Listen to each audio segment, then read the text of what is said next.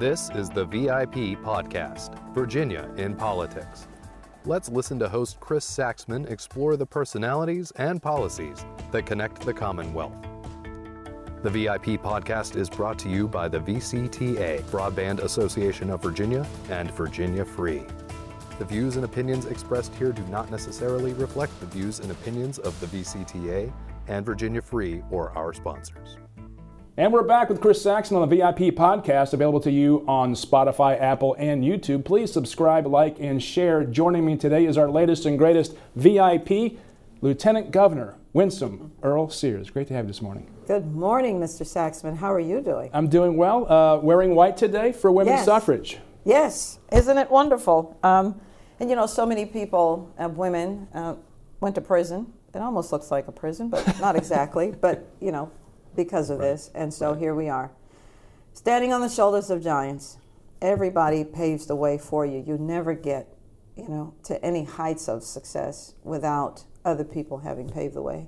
I would imagine it has a little extra special meaning for you, having become the first statewide woman elected in Virginia. It does, but it doesn't, because so my election was one day. All right, I made history, first woman, first black, first immigrant, you know, all those first. But what does it mean in the grand scheme of things? After you've won, people want to know, well, what are you going to do? Right. How are you going to govern? How are you going to help us? How are you going to use the new power that we've given for you to ensure that we're represented for us and not for you? So, I put the whole thing in totality. Now, I love it as being the first, only because the children now will look at me and say, well, Winsome did it, and if she can do it, I can do it, because remember, I wasn't born here. This is not my country, not my culture, but thankfully you all let me in when I was 6 years old, and here I am today. So they can know, well, she can come from another country and be second in command of the former Confederacy, you know. Right. So there is that too. Virginia is making all kinds of history, all kinds of strides. And we have to acknowledge that we can't live in the past, which is what we like to do. So as we say, history. We're going to learn from history, because as someone once said, one thing we learn from history is that we don't learn, and we keep repeating the sins of the past. So let's history be history, and let's look towards the future. But in those moments when you see those kids and they say, wow, because a lot of times the kids that you've met with, they look at you and you say, look, all I did was study and stay in school and keep working. And you will be considered to them one of those giants. Have you ever thought about it? And because you just said the women suffragettes who paved the way, who went to jail, who suffered, who were beaten, the whole history there. The ugly part of that history is not just, you know, oh, we have a new amendment, ta-da. I mean, it was a fight of 40 some odd years plus to get women the right to vote. Now kids are going to grow up realizing, yes, they can be, but they're going to look at you as well. So have you thought back, like, wow, I'm one of those giants, not to you, but to them? I just don't. I just see me as me. Okay. I did it, and it's done, and now we have to get on with the business of governing. It just doesn't, I don't know, and it's probably a good thing I don't see myself in the way that some people see it. It's just time to get to work. Well, you mentioned that in your election night speech. Now we're going to be about doing the business of the Commonwealth. And you also said on that night, making the transition if we can, we own the water fountains. What did you mean by that? Because as I said, you talked about history being ugly. There are ugly parts of history. Sure. Right? Slavery was ugly. Slavery was genocide. Slavery, I can't even put into words how bad it was. We're not there anymore. We still have slavery today. Well, we have... In many ways. Yes. Different ways. But Different ways. Still. But I'm talking about African slavery. Of course. I'm not diminishing it, but we still have the problem. Right. But we're not there. We don't have the segregation laws anymore. We don't have the miscegenation laws anymore. We don't have those. We don't have redlining anymore. Not the way that we had it before. And otherwise, I wouldn't be here. Right. I mean, let's think. This is the former capital of the Confederacy. My God, I'm a black woman, right? So I'm not just a woman, but I'm a black woman. I'm not just a black woman, I'm an immigrant black woman in second in command in the former capital of the Confederacy. If we can't acknowledge that God has brought us this far, then what is the point of it? You know, when I stand on the dais and I'm gaveling the senators into session, and I look in the gallery, and I know that there are people up there who are immigrants, and they're looking at me and they're saying, my God, this is America. You can still achieve the American dream. And you talk about the water fountains. So the new water fountains, to me now, are the ones that say Democrat, Republican, etc. Let me explain. So the new water fountains, they say Democrat, and above it, black only. Oh, okay. Yes. That was your reference. Yes. So it was metaphorical. And then the other water fountain that says white only, it says Democrat, Republican, Green Party, Reform Party, Constitution Party, whatever. So we, as black people, apparently we can only vote, we can only drink at the Democrat water fountain. But the other water fountain that has all of the options that you can choose when you want to vote for somebody, that still only belongs to the white people? Who made those choices for us? No, no, no. We as black people, we're going to drink at whatever political water fountain we want. Got it. You see, nobody dictates for us that we must be Democrats. No, we will be whatever we want to be. And you mentioned in interviews after that you said that blacks, because they vote so heavily Democratic, they're taken for granted and they lose their political power, especially black women who have voted in the upper 90% for Democrats, whereas men have drifted more towards Republicans, especially in the era of Trump and economic nationalism, populism, that kind of stuff. Have you sensed since your election, because you did so well with African Americans with children under 18, probably on the education issue. Have you seen more of that, at least anecdotally, moving or open to the conversation with Republicans? So you talk about education, and of course, that's my bailiwick, because, as you know, education is what pulled my father out of poverty when he came to America with the proverbial $1.75 in his pocket, and then, you know, he took any job he could find, put himself through school so that he can now be comfortably retired. Thank you very much, America. America did that for him. The new redlining for me, so let's grab a piece of history. Redlining in the past meant that black people could only live in certain neighborhoods, that they would not get funding, mortgages so that they could live elsewhere. You know, there were covenants against us moving into areas, and this was in the North too. I mean, Martin Luther King Jr. said he saw more discrimination in the North than he did in the South. That's interesting when he talked about Chicago especially. So let's not forget that there was that issue too. But to me, the new redlining is the zip code of education, where we worship the building rather than the child being given the ability to move to any school that the parent wants them to go to. So when you look at history, we've changed history for black people, but it's like we've changed it in a bad way.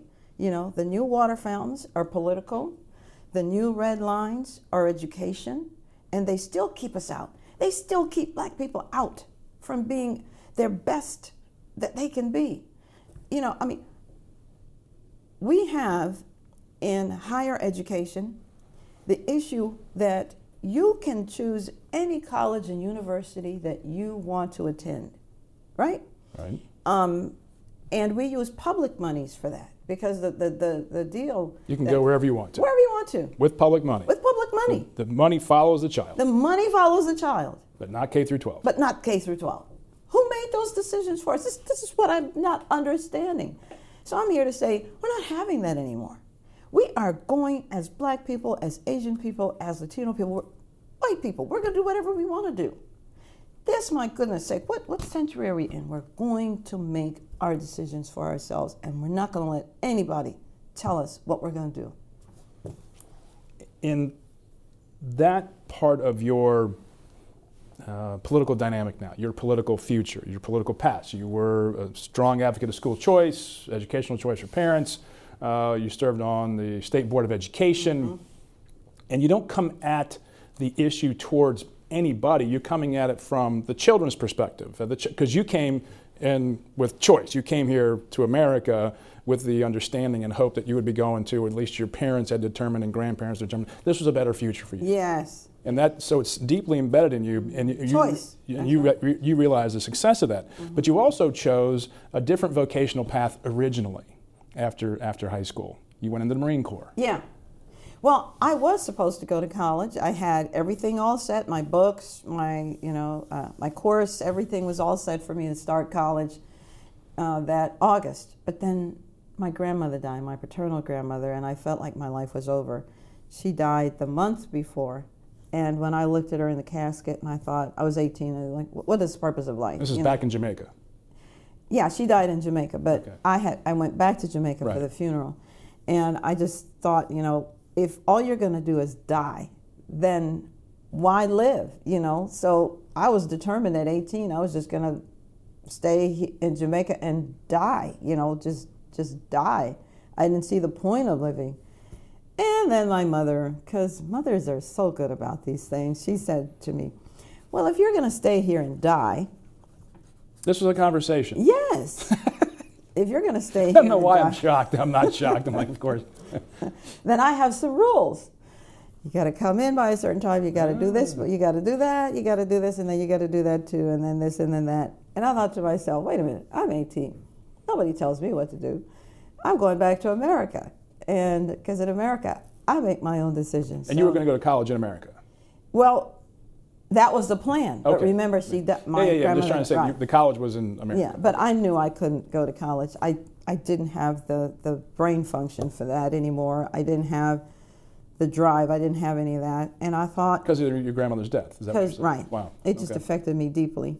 And so, but it just so happened that my mother had a copy of a Jet magazine, of all things, on her coffee table. And I turned it, I started flipping through it, and there was an ad for the few, the proud, the Marines. And, he's standing like this, and I thought, yes, that's what I need. I need some discipline. And the Marines will give me a reason to live. So I came back to America, and that was the intent. I went straight to the recruiting station, and that January the next year, I was at Parris Island, being stung by those daggone sand fleas, but hey. And you were in the Marine Corps for how long? For 3 years and some months. Okay, and you met your husband while in the Marine Corps? No, I met him after I left the Corps. I met him. Yeah. Okay, so Marine marriage. I mean, Marines are very, and we have a Marine in our family, as you know, yeah. a son-in-law. He was a machine gunner, now he's at 8th and I, and when you feel an attachment to the Marine Corps, there's something special about that. Yes, Marines stick together. They really do. Why is that? What is it about the Marine Corps? What is it about boot camp? What is it about being the tip of the spear that unites and bonds Marines like I've never seen in any other branches of the military? The Marines have a camaraderie that others don't. Do. I don't know what it is. I don't know. Shared misery? Is it just the shared misery of Parris Island and the sand fleas? Or is it because everyone's infantry? Well, we're all riflemen. All riflemen. Yeah, they threw a rifle in my face and said to me, this rifle is your best friend. So anybody who joins any branch of the service and is thinking about, well, they're going to college out of it, and they're going to get benefits out of it. No. Remember, you're joining a job. You're going into a job where you could pretty much die. And so this isn't about college credits and all that. This is about the country you're serving. The other things, come after. So, did that reality that this is a dangerous line of work? Mm-hmm. It was the Cold War, and we're sort of teetering on the edge of being in it again. Yeah. And that death affecting you so deeply with your mother, and not having a will to live, saying, well, if I'm going to, you're balancing the life and death scenario, and you go to the Marine Corps. So you sort of dive into it. And was that part of the thinking? Well, this is a an up or down situation. Was that part of the thinking? Like, I don't know what I was subconsciously. No, it was more like I needed a reason to live. Okay. And the Marine Corps would do that for me. And you went in as a Jamaican. Jamaican. I needed the discipline. Yeah, I was a Jamaican. I was a Jamaican citizen. I joined the Marine Corps. You're an immigrant. In the Marine Corps. In the Marine Corps, willing to die for a different country. And then you decide to join the United States. And then after a year of being in the Corps, I thought, it's time for me to be a citizen. And so I applied, you have to study for this, study for that, and pass the test. And then, I think I was 21? No, I was 19 when I became a citizen. Yeah. Where were you inducted? In San Diego, California. At the at Marine Corps base at Pendleton? No. No, in some judges. Okay, judges' chambers. Yeah, okay. Yeah. And by the way, I could not take my photograph for my new passport with my Marine Corps uniform. I was wearing my Marine Corps uniform when I went to take the photo, and they let me know. This is the thing about America. We're so different because the military does not dictate the future of the country, does not dictate the leadership of the country. The civilians are in charge. And so when you take your passport picture, you can never take it with any military uniform. I had to take a scarf. Yes, I did not know that. I didn't know it. I had to take a scarf that the photographer had, some red, dusty, ugly scarf, and throw it around my military uniform. Well, that could put you in jeopardy if you went into certain countries, if you were military. That's true, but that's not the reason. It's to show that the civilian difference. Right. Okay. The president is the commander-in-chief. The president is in charge of the military, civilian. Not the military generals. Okay. What did you learn by being a United States Marine? Oh, I learned a whole lot. I learned, very frankly, leadership. I learned that leadership is not something you say, it's something you do. I remember one of my warrant officers, we had an inspector general's inspection coming up, and my God, that you always want to pass those. Those are really brutal, and you work really long hours. And we were working for a good 5 days, I think, and one of the nights he came out and he spoke to us to encourage us that we needed to keep going. And then he did a very curious thing. He took his uniform off, put his camis on, his utilities, his boots, and he was pushing equipment with the rest of us, and he was getting dirty with the rest of us. And he got more out of us that night than he had in all the times prior. And that he got more out of y'all because he was in the trenches with you. With us. And I learned leadership. And your history seems to, at least public history, seems to replicate that. You like getting your hands dirty, if you will, in the subject matter. In whether you're on the floor in the House, when you were in the House, you were very involved in legislation, intensely so. I remember that. And now as President of the Senate, you are involved in every bill, every debate deeply. And does that come from that particular element, that what you learned in the Marine Corps? Well, it comes from everything. It's also part of the Marine Corps' attention to detail, right? You hear that all the time. And so when there's an inspection of any kind, Marines will, and I think this is all branches of the service, frankly, they look for areas that you're not looking for. So the closet may be clean, but they'll push behind the uniform and they'll look for that one little area there, and they'll rub their finger against it and say, see that? So you always have to be prepared for anything. You always have to look for those areas that other people aren't looking, because it's war ultimately, right? And that little mistake can That little mistake will kill you. And so you can't cut corners, and I bring that to my whole life. You have to be prepared.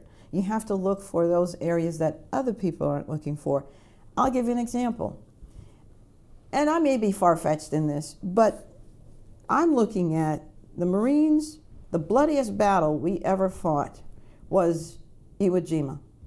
And we were raising the flag on Iwo Jima, and February 23rd, and that's our anniversary for raising the flag on Mount Suribachi. Well, that was the same day that, as it turns out, Russia just now declared war on Ukraine. How dare they choose that day? But then think about this. Is that deeply offensive to Marines? It's offensive to me. Okay, and that's enough. Those of us Marines who remember it, and we don't forget it, of course. So it's offensive to us, yes. But then let's go behind and see what else might be there. What else was happening on those days? Well, we were fighting Japan, right, for control of the Pacific. Well, who else was Japan fighting, really? China. They had pretty much destroyed China, right? Well, who's back in the news again? China. And who's trying to control the Pacific seas? China. And so China now, to me, I think we have to be careful, because I think somehow Russia and China are in this together. That they chose that particular anniversary, the raising of the flag on Mount Suribachi, to declare war against, Russia did, against Ukraine. And then China is seemingly right here trying to make some kind of a play. Move on Taiwan especially. Yeah. So we have to understand that everything's going on. And I hope our president sees this. I hope our generals are watching. I hope our leaders are looking at this. Well, imagine that they would. We can always hope. Your election to lieutenant governor, let's shift gears if we can and jump to that. Why did you run for lieutenant governor? You've been out of elective office, out of public service, at least public service for 6 years before that, when you were in the State Board of Education. Yeah. Not elective office. I've been out of elective office for 20. 20 years. Yeah. Well, 18, not including the time you served. But why did you decide to run for lieutenant governor? Because somebody had to. And I got tired of arguing about what should be done and who should do it. Who are you arguing with? Yourself? Myself and other people. You write letters or you make phone calls and you say, hey, we need to take care of this. We need to look at that. And why aren't we looking at this? And how long is it going to be before we get some relief on this area? But finally, I just looked at the scores of our children. And the NAEP scores. The NAEP scores, the education again. It's National the education assessment piece of again. education performance. Education, pretty much oozes out of my skin because, again, of my father coming to America with no money, and education is what pulled him out of poverty. Education will pull us all out of poverty. And I saw the children weren't learning. So the NAEP score shows that by the time our children reach the 8th grade in Virginia, when it comes to math, 35% of Asian children can't do it. It's 45% of white children, 70% of Latino children, and this number brought tears to my eyes. 84% of black children are failing math by the time they're in the 8th grade. 84%? 84%. And by the way, failing math. Failing math. By middle school. And they almost never catch up. And 50% of young black men are deciding to leave high school because, for whatever reason. And economists tell us that the jobs today, not tomorrow, the jobs today, 70% of them demand something more than a high school diploma. So if you're even leaving before you have that high school diploma, what future do you have? So that's why I don't want you to talk to me about Republicans and Democrats and politics and all that. Your problem isn't that I'm a black Republican. The problem is our children aren't learning. So let's get off the all blacks have to be Democrats bandwagon, all blacks have to drink at the Democrat water fountain, right. And let's get our children learning. The problem is the problem. The problem is the problem. And the problem, especially, and I know especially after the week before you got sworn in, you went to St. Bride's Correctional Center. And it seems to me, having known you for a while and your passion for education, you see these young men who used to be children who didn't learn, who unfortunately get into social problems, break the law, and they go and they're incarcerated. The NAACP showed and then they learn. The NAACP showed that 70% of the people who are incarcerated are functionally illiterate. the one follows the other, doesn't it? Yeah. And in juvenile detention centers... Well, if you don't have success vocationally in school, you will find Where are you going to go? You'll find it in... How are you going to right. eat your bread? Right. The survival. Yes. So you steal, you break the law, you deal drugs. You do what needs... You become violent because whatever you can't need you to can't do get to ahead. survive. Right. To survive. Well, right. I don't want our children to survive. I want them to thrive. Right. We must have a hope in the future, because here's the deal. We are not on this planet by ourselves. Russia just showed us that. If we had forgotten, China is showing us that. Apparently we had, because you know what we're doing in America? We're fighting internally. We're destroying ourselves internally. White against black, against Asian, against Latinos, against this one, against that. We're fighting, you know, the rich against the poor, against the middle class, against it. We are finding ways to divide ourselves. And Russia is just laughing.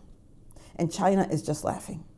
And we have to remember, if we are going to remain the #1 superpower on this earth, then we've got to get our act together.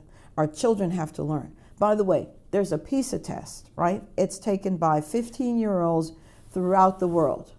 And it tests them in 3 subjects. Again, when it comes to math, you know where America stands? I think we're number 15. I can't remember. I think we're number 15. Our children aren't learning. Against the world, we're the #1 superpower. We should be #1 when it comes to math. When it comes to reading comprehension, we're worse. Well, if you just segment out suburban kids from that 15, urban and rural kids are probably even worse off. I'm glad you mentioned that, because I don't want to hear anymore that our poor kids can't learn because of their environment. I don't want to hear that. You know why? That's an excuse. We have studies to show that when they are taught well, then they learn well.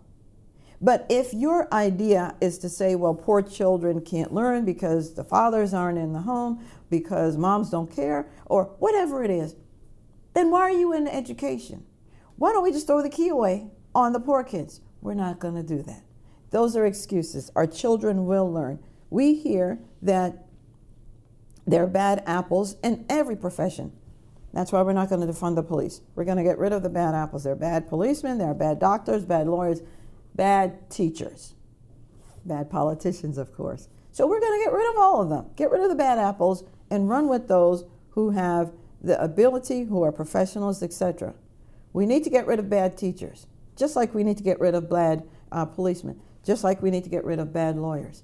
Nothing is sacrosanct when it comes to the future of our children. You mentioned the divisions within our country, our people. We have 2 parties, it's binary, it's A or B, it's red or blue. You mentioned on your election night speech, which took the country by storm, we must not be divided. We must not let that happen. How do we come together as a people? What is our unifying force or power? You know, people are breaking their necks to get into America still. You look at the southern border, right? Those people are fleeing communism, they're fleeing socialism, they're fleeing all kinds, they're fleeing gangs, they're fleeing death and disease and no hope, no future. Because they know if they can get a foot on American soil, the trajectory of their lives will, change, just like it did for us. My issue is, do it the right way. Don't break the laws to come, legal immigration. Legal immigration. There are a lot of people who are standing in line waiting their turn. That's the way we ought to do it. So I'm saying to you that if people from outside can see the beauty of America, then why can't Americans see the beauty of their country? There are those people who want to keep dividing us because it fits their political agenda. And they make a lot of money doing it. They make a lot of money doing it. They get to stay in power and all of that. We don't need those kinds of people in office because we see what it does in other countries when you don't have political power. We just need to make sure that America remains America because there's no place else to escape. You mentioned the beauty of America, and we are forgetting it. We forgot our power against Russia, the former Soviet Union. We're reminded of that starkly all of a sudden. Yeah. The immigrant story, China your story. North Korea. The promise of America, the American dream. I think you said that also on your election night speech. You are the American dream. Is that what is connecting with so many people? Is your story, the story of the immigrant, the former Marine, the mom that propelled you upward? Is that that there's a piece of you that everyone can go, I relate to that. I get her. I think so. I think. Is that a unifying force? Again, it's not about Winsome. It's not about Winsome. No. It's about living that experience that maybe we have forgotten. Well, here it is. What year are we in? 2022, and we're still talking about being able to achieve the American dream. It's not something that you read in history books. We can do it. And I think my win, if anything, gives people hope. A people without hope are a dying people. A people who without hope, there is no future. A people without hope drag through life. A country of a people without hope. Is it because we've achieved so much and we have so much bounty? Is that because, like, you know, I look at Thanksgiving, which is just like the only thing you're supposed to do on Thanksgiving. A couple things really: give thanks and eat. Right? Yeah. I mean, it's a pretty low bar. That's I think why everyone enjoys it so much. Go to sleep afterwards because it's tryptophan. Well, it's a time to relax and enjoy. Yeah. And you have to buy presents and all the stress of Christmas and all that kind of stuff. But have we forgotten that true blessing of being a free people?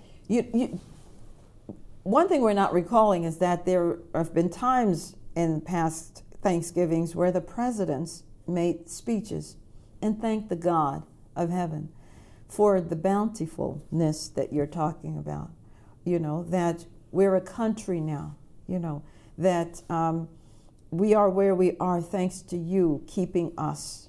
And we look to you for continued blessings that, I don't know, there's a part of America. America is this big country. You know, when I go to Jamaica and I stay for maybe 2 weeks, when I come back, everything is big to me. The cars are big, the roads are big, the houses are big, everything is big. And so in Jamaica, we have a saying, big, big America. You know, America's big. And I know to other people, America is big. America is just this, really, back to the biblical reference, the city on a shining hill, right?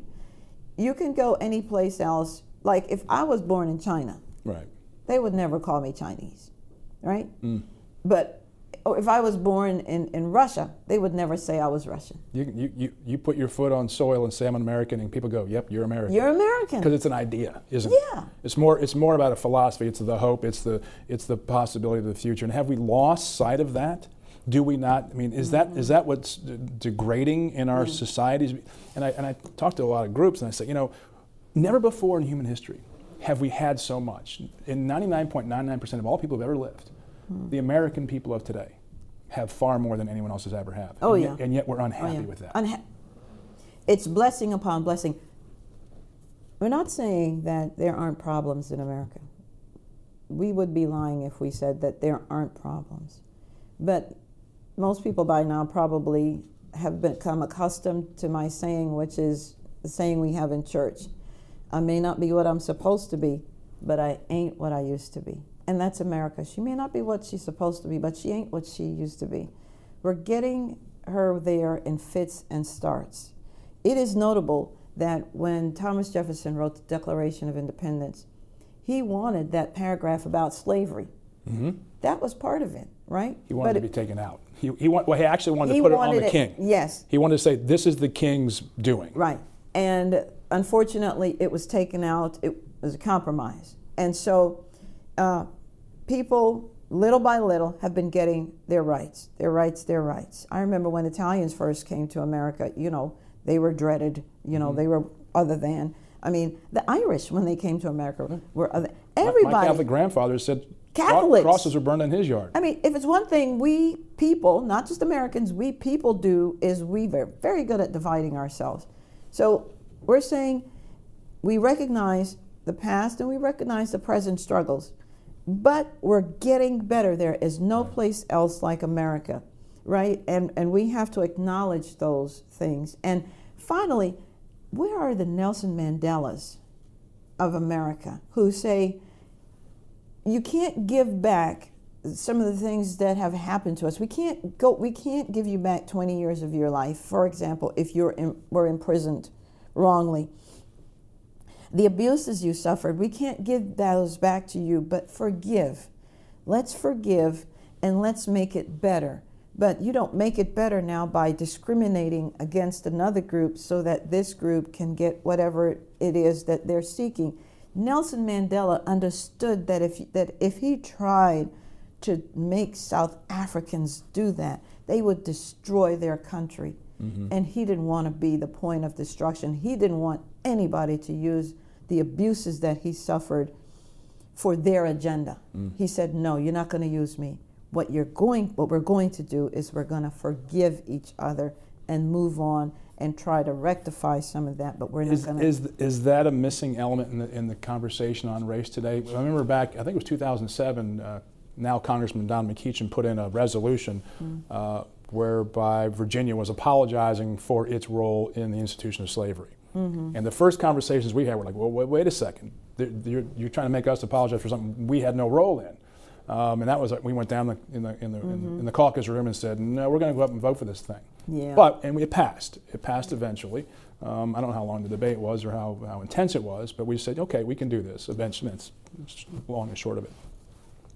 To whom do we apologize as a state, and are we forgiven for that? Roger Scruton, the English philosopher, said, he passed, confession and forgiveness are the foundations of our society, the Western society. Is there a place for forgiveness that has yet to take place, or is that still part of the conversation that needs to be continued? Well, let's look at it in a family. And, we could say the American family, right? The American family. We do have to apologize to the Indians, the Native Americans. We did them wrong. There was genocide there. And the sins of the fathers shouldn't be put on the children. The Bible tells us that. No, the soul that sins is the soul that dies, right? You're responsible for your sins, and I'm responsible for mine. And yet there is a collective sin that the nation has done. And certainly, we needed to have apologized for the way that we treated the Native Americans. And then we do have to apologize for the way that we've treated black people. We do. It's like coming back to the family.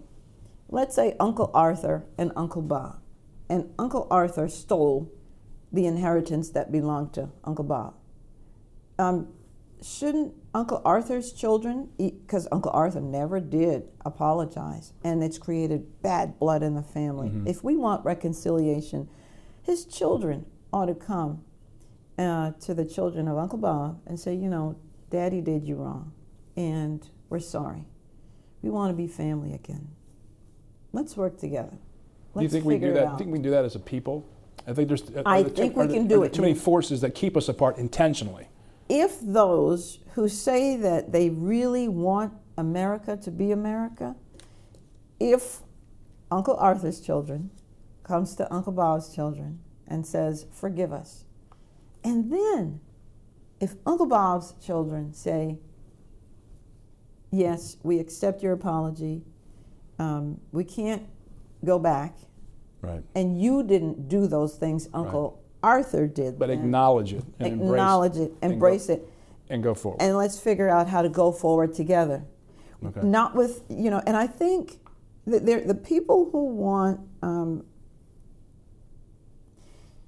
certain things to happen, Democrats, let's say, I don't think they mean ill, but I think the way that they're going about it, it's not going to work. And there are some who are really wanting us to be at each other's throats because then it advances their agenda. Well, you're not going to let, you're not going to use the abuses, the grievances that black people suffered. You're not going to use that for your nefarious agenda. We're not going to let that happen. But we're going to go forward and our children are going to thrive. America will thrive. The poison of unforgiveness, we have to stop drinking that.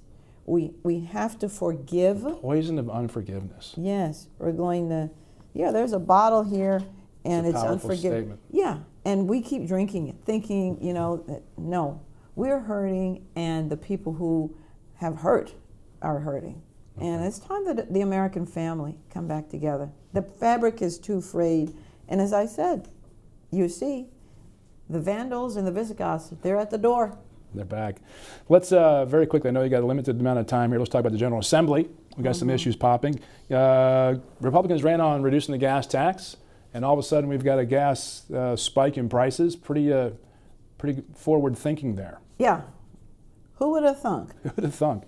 Well, the signs were already there. Gas prices were going up throughout the summer. Yes. Viable. And it was time for us to call a halt and to say, ease up on the citizens. We're paying too much in gas taxes. We're paying too much in grocery taxes. The veterans are paying a tax on their benefits, which they rightly earned. We rightly earned. The people are being taxed to death, and along with inflation, which is the hidden tax that is really punishing folks right now. And the businesses were being taxed to death as well, because first the powers that be, the Democrats, shut down the economy, and then when they opened it back up, they opened it back up, not to small businesses, but to big box stores. So the mom and pop stores, they died. The gyms, they died. People were killing themselves, committing suicide because they had lost the family business, and people were going into their 401ks. So we say all that to say it is time to ease up on the gas tax, which is what the governor has been pushing for and which the General Assembly wants, although some people don't want that. The grocery tax needs to go because it is a regressive tax. We need to give small businesses that 1 year of grace where we're not paying the tax. And by the way, the B-poll tax needs to be gone, period. How are you going to tax businesses on not profits, but on all monies that come in? Who are you, God?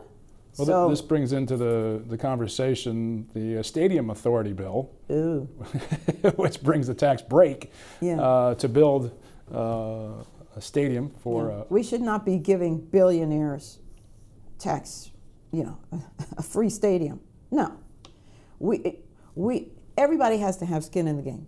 We need to make sure that Virginians are protected. We need to make sure that we're not going to be left holding a 30-year-old stadium when this is all said and done. And in the meantime, the billionaires or whoever else, they own other property that Virginians don't have access to, Virginians not getting the profits off of, but that those properties that the billionaires own would not have been functional, would not have profitable had Virginians not built the stadium, you see. You also want to invest in historically black colleges and universities. Have you spoken with the governor about that to try to get that done, and to what extent do you see that going on in the General Assembly? Well, the governor had that part of his idea, and so you see now that we're fully funding. We're going to fully fund. It's in the budget. He's put it in the budget, and that's one of the things I said in my election night acceptance speech. And so, but he's been saying it. But you're in concert together on this. Yeah. And so we're going to fund them, including the ones that they say are private HBCUs. Hampton. Yes, Hampton, VUU, and all the others. Okay. Because it's necessary now. Some people say, why do we need to fund HBCUs? Well, it's the history again. They're also good at what they do.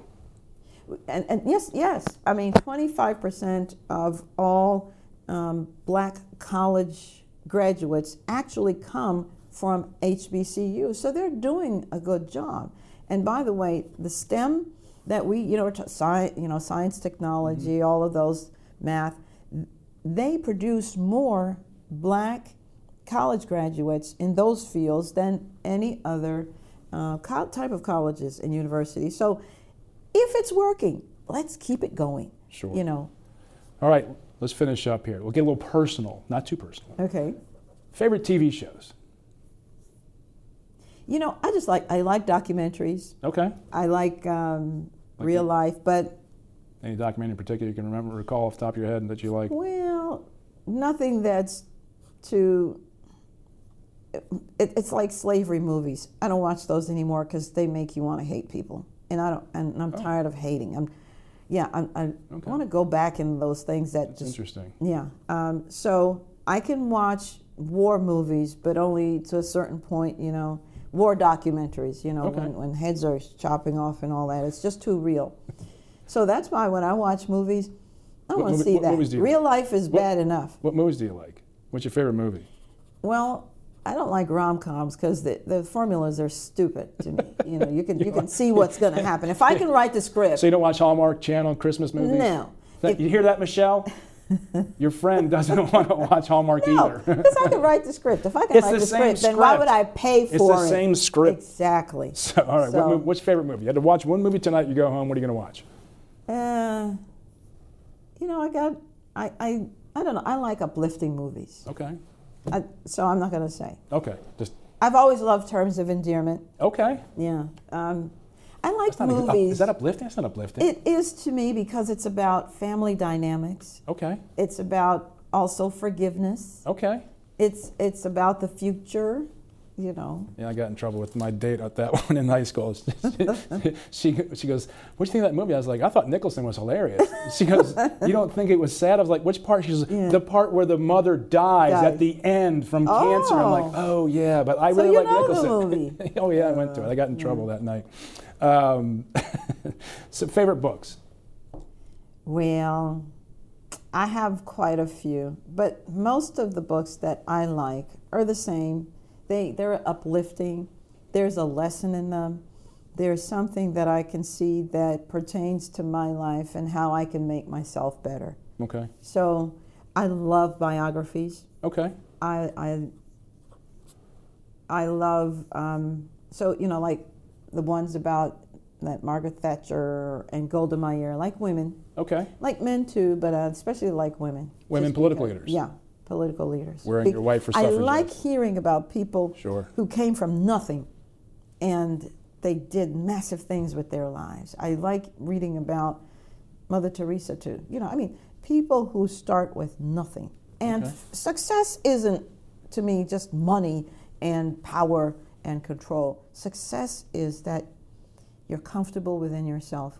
Because there's, you know, you hear about people who are surgeons and they leave it to become landscapers, you know? Well, it seems like Lieutenant Governor Winsome Earle Sears, you're a success because you are comfortable in your own skin and people like your authenticity that flows from that. So we'll see where this biography ends up, I'm sure, in the years to come. This is Chris Saxman on the VIP podcast with our new VIP, Winsome Earle Sears, the Lieutenant Governor, no longer Lieutenant Governor-elect, the Lieutenant Governor of the Commonwealth of Virginia, number 42, the same number as Jackie Robinson. Jackie Robinson. That's a pretty special number there. Thanks for joining us. Please subscribe, like, and share from YouTube, Spotify, and Apple. Thanks for joining us. And get rid of that VIP stuff. What VIP stuff? This? No, I'm not VIP. Oh, Virginia in politics. Oh. There we go. See, now we explained it. Never a dull moment with you. Thanks for joining us.